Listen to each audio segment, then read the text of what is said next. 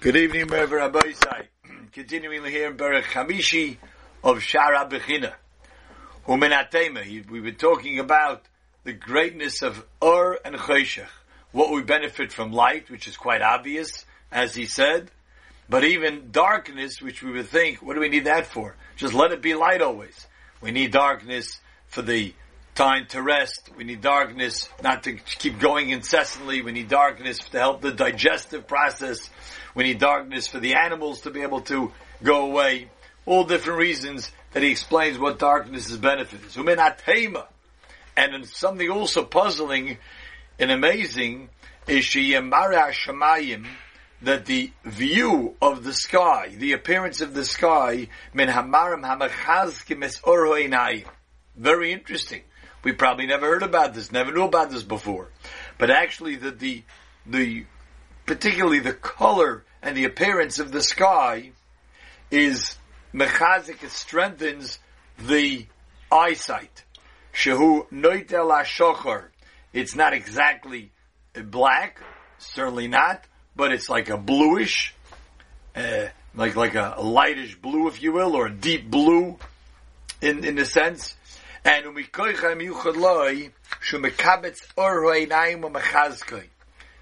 what the Chavos Avos tells us, that actually the light itself, reflecting and refracting off the heavens and the appearance and the color of the sky, is mechazik, strengthens the eyesight of a person. If it would be totally white, without that deep blue, or the way we see it, it actually would harm the creatures in the world. So it's really, it's endless, the amount that a person could go into every single aspect of creation. And one of the added abundant goodness that Hashem does for a person is that ostensibly the way it should work is that other creatures, namely the animals, should be naturally afraid of people. Like it says, your fear, your sense of control over them will be that the animals will have a trepidation. Animals will stay away from people. On all of the birds, wherever they traverse and travel the world, and all of the fish at sea, they give it over in your hands. And here it would be, says the Chavos Avos, that we see that a living person automatically instills a sense of fear and distance for the animal.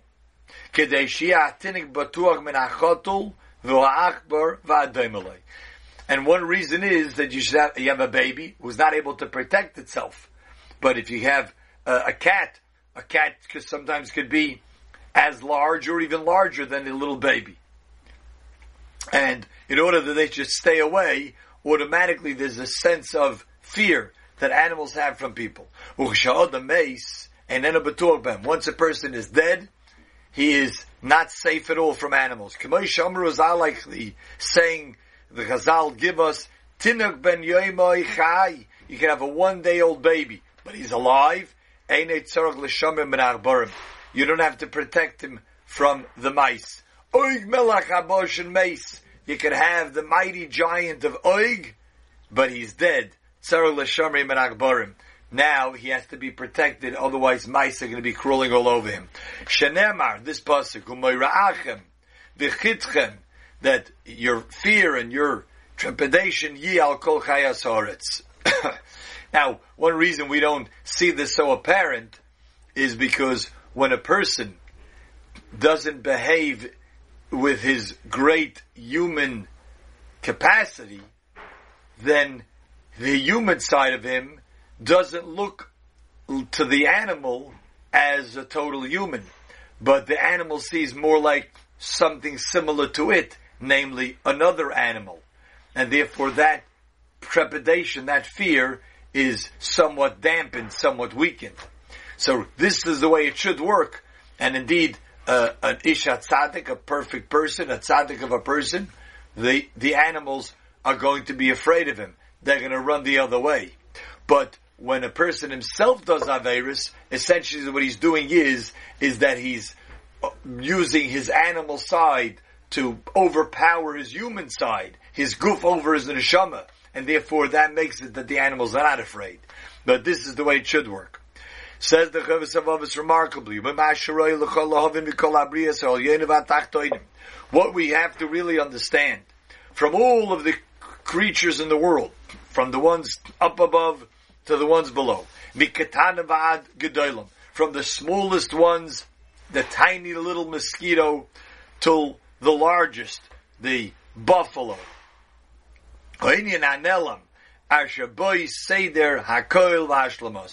There's one thing that runs through every living creature, every living being, and not only in terms of animals, but really the entire world, everything that grows, everything that's alive.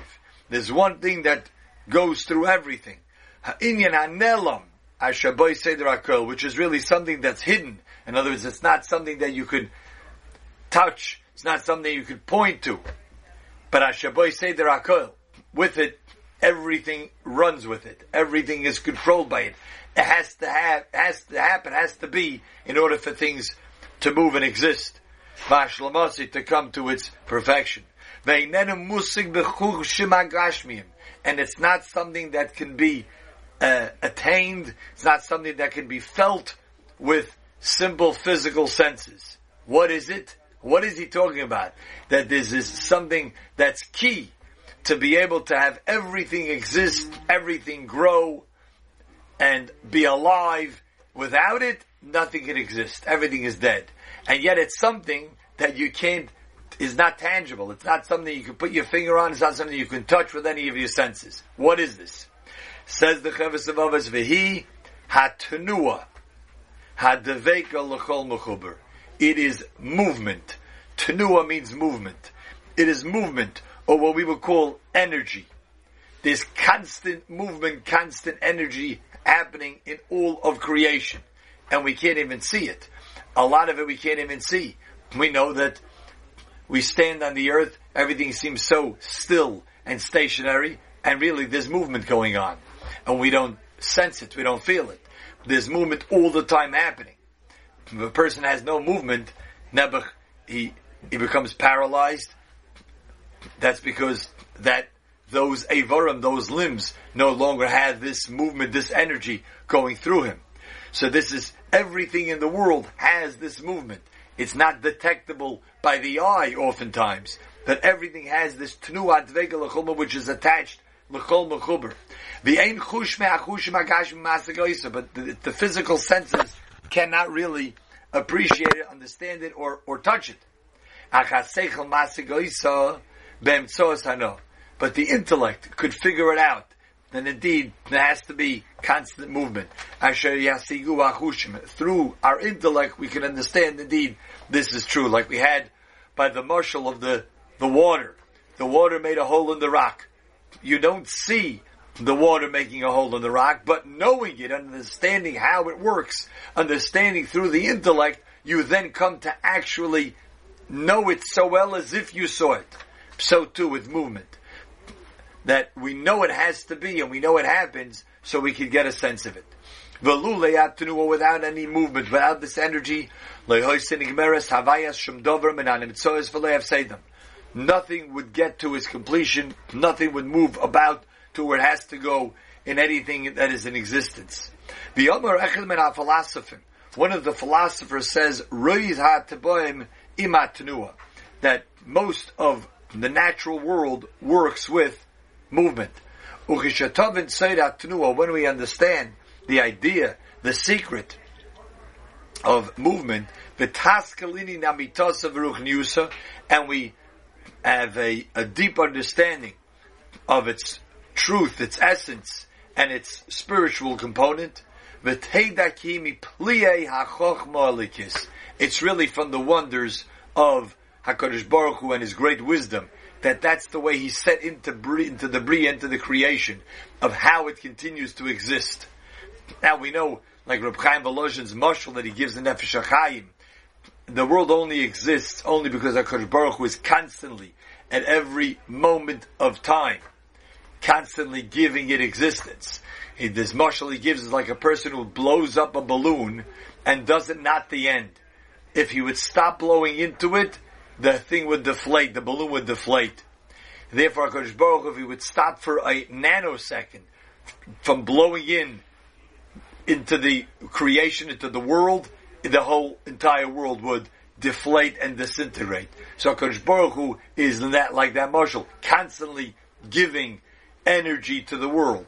And through this energy, there's movement constantly in everything that exists, and that is what allows it to exist and to grow and to come to its fruition.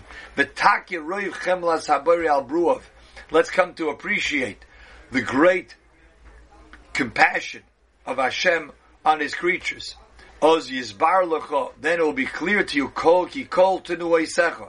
all of your movement, meaning every person's movement, every time he moves his mouth, every time he lifts a finger, every time he walks, every time he lifts his eyebrows, every movement that he has. V'hanagosoi is niksharis b'chefetz habayis Allah. Again, ozi yispar locho will be clear to you when we understand that the only thing that enables any existence of a person and the entire world is only this constant movement, this energy flowing through. So then when that's clear to you, you'll see ki kol tenu esacha, all of your movement, niksharis, is really tied, is dependent, b'chefetz habayis Allah, in the will of HaKadosh Baruch Hu, the Exalted One. In other words, because Hashem says this person will not be able to move. He won't be able to lift his finger. He'll be too weak. He won't have any feeling in his arm. Nebuch, like we see people who have a stroke, they could lose part of the movement in part of their body. HaKadosh Baruch Hu should send the Rosh Hashiva Shmuel Benita Edler Refuah Shalema. But a stroke victim, we know, they become partially immobile. That means they're missing. HaKadosh Baruch Hu doesn't allow them to have that movement and energy in that part of their body. So we have to understand that all of our movement, which allows existence, is dependent on the will of Hashem v'hanagosoi, and His constantly providing it, uritzoinoi, and His will, haktana v'agadola shebem, the tiniest movement that we have, the movement that's not even detectable by us, and certainly the big apparent movement that we do. V'agaluy v'anesteres, the movement which is revealed to us and seen by us, and the movement that is hidden. Chutz mima sheyesha som b'rishtuscha mi bechiras hatov v'hara.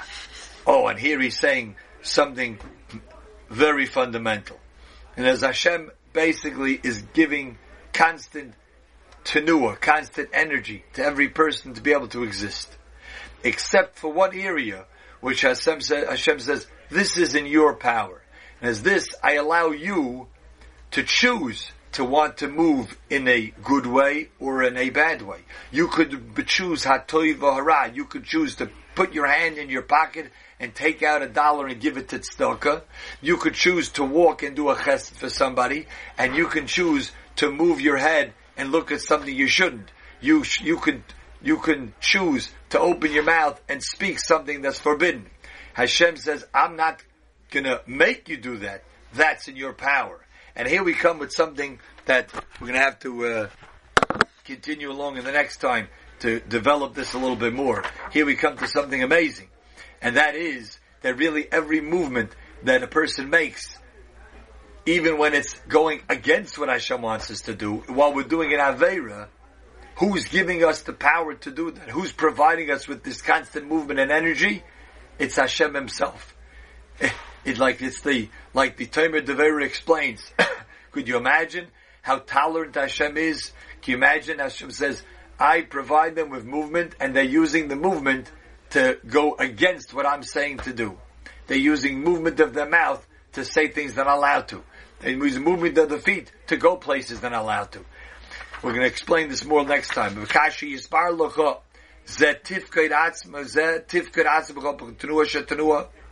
But when we understand this and appreciate that every movement that Hashem allows us to do is He's giving us existence, we see how tied we are to Hashem.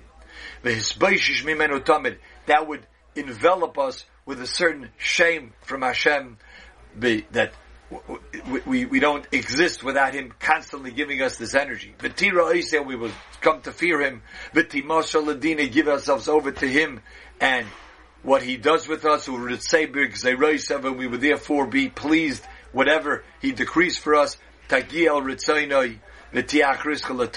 And we'll say whatever Hashem wants from us, because Hashem is providing us with everything. And that He says, we'll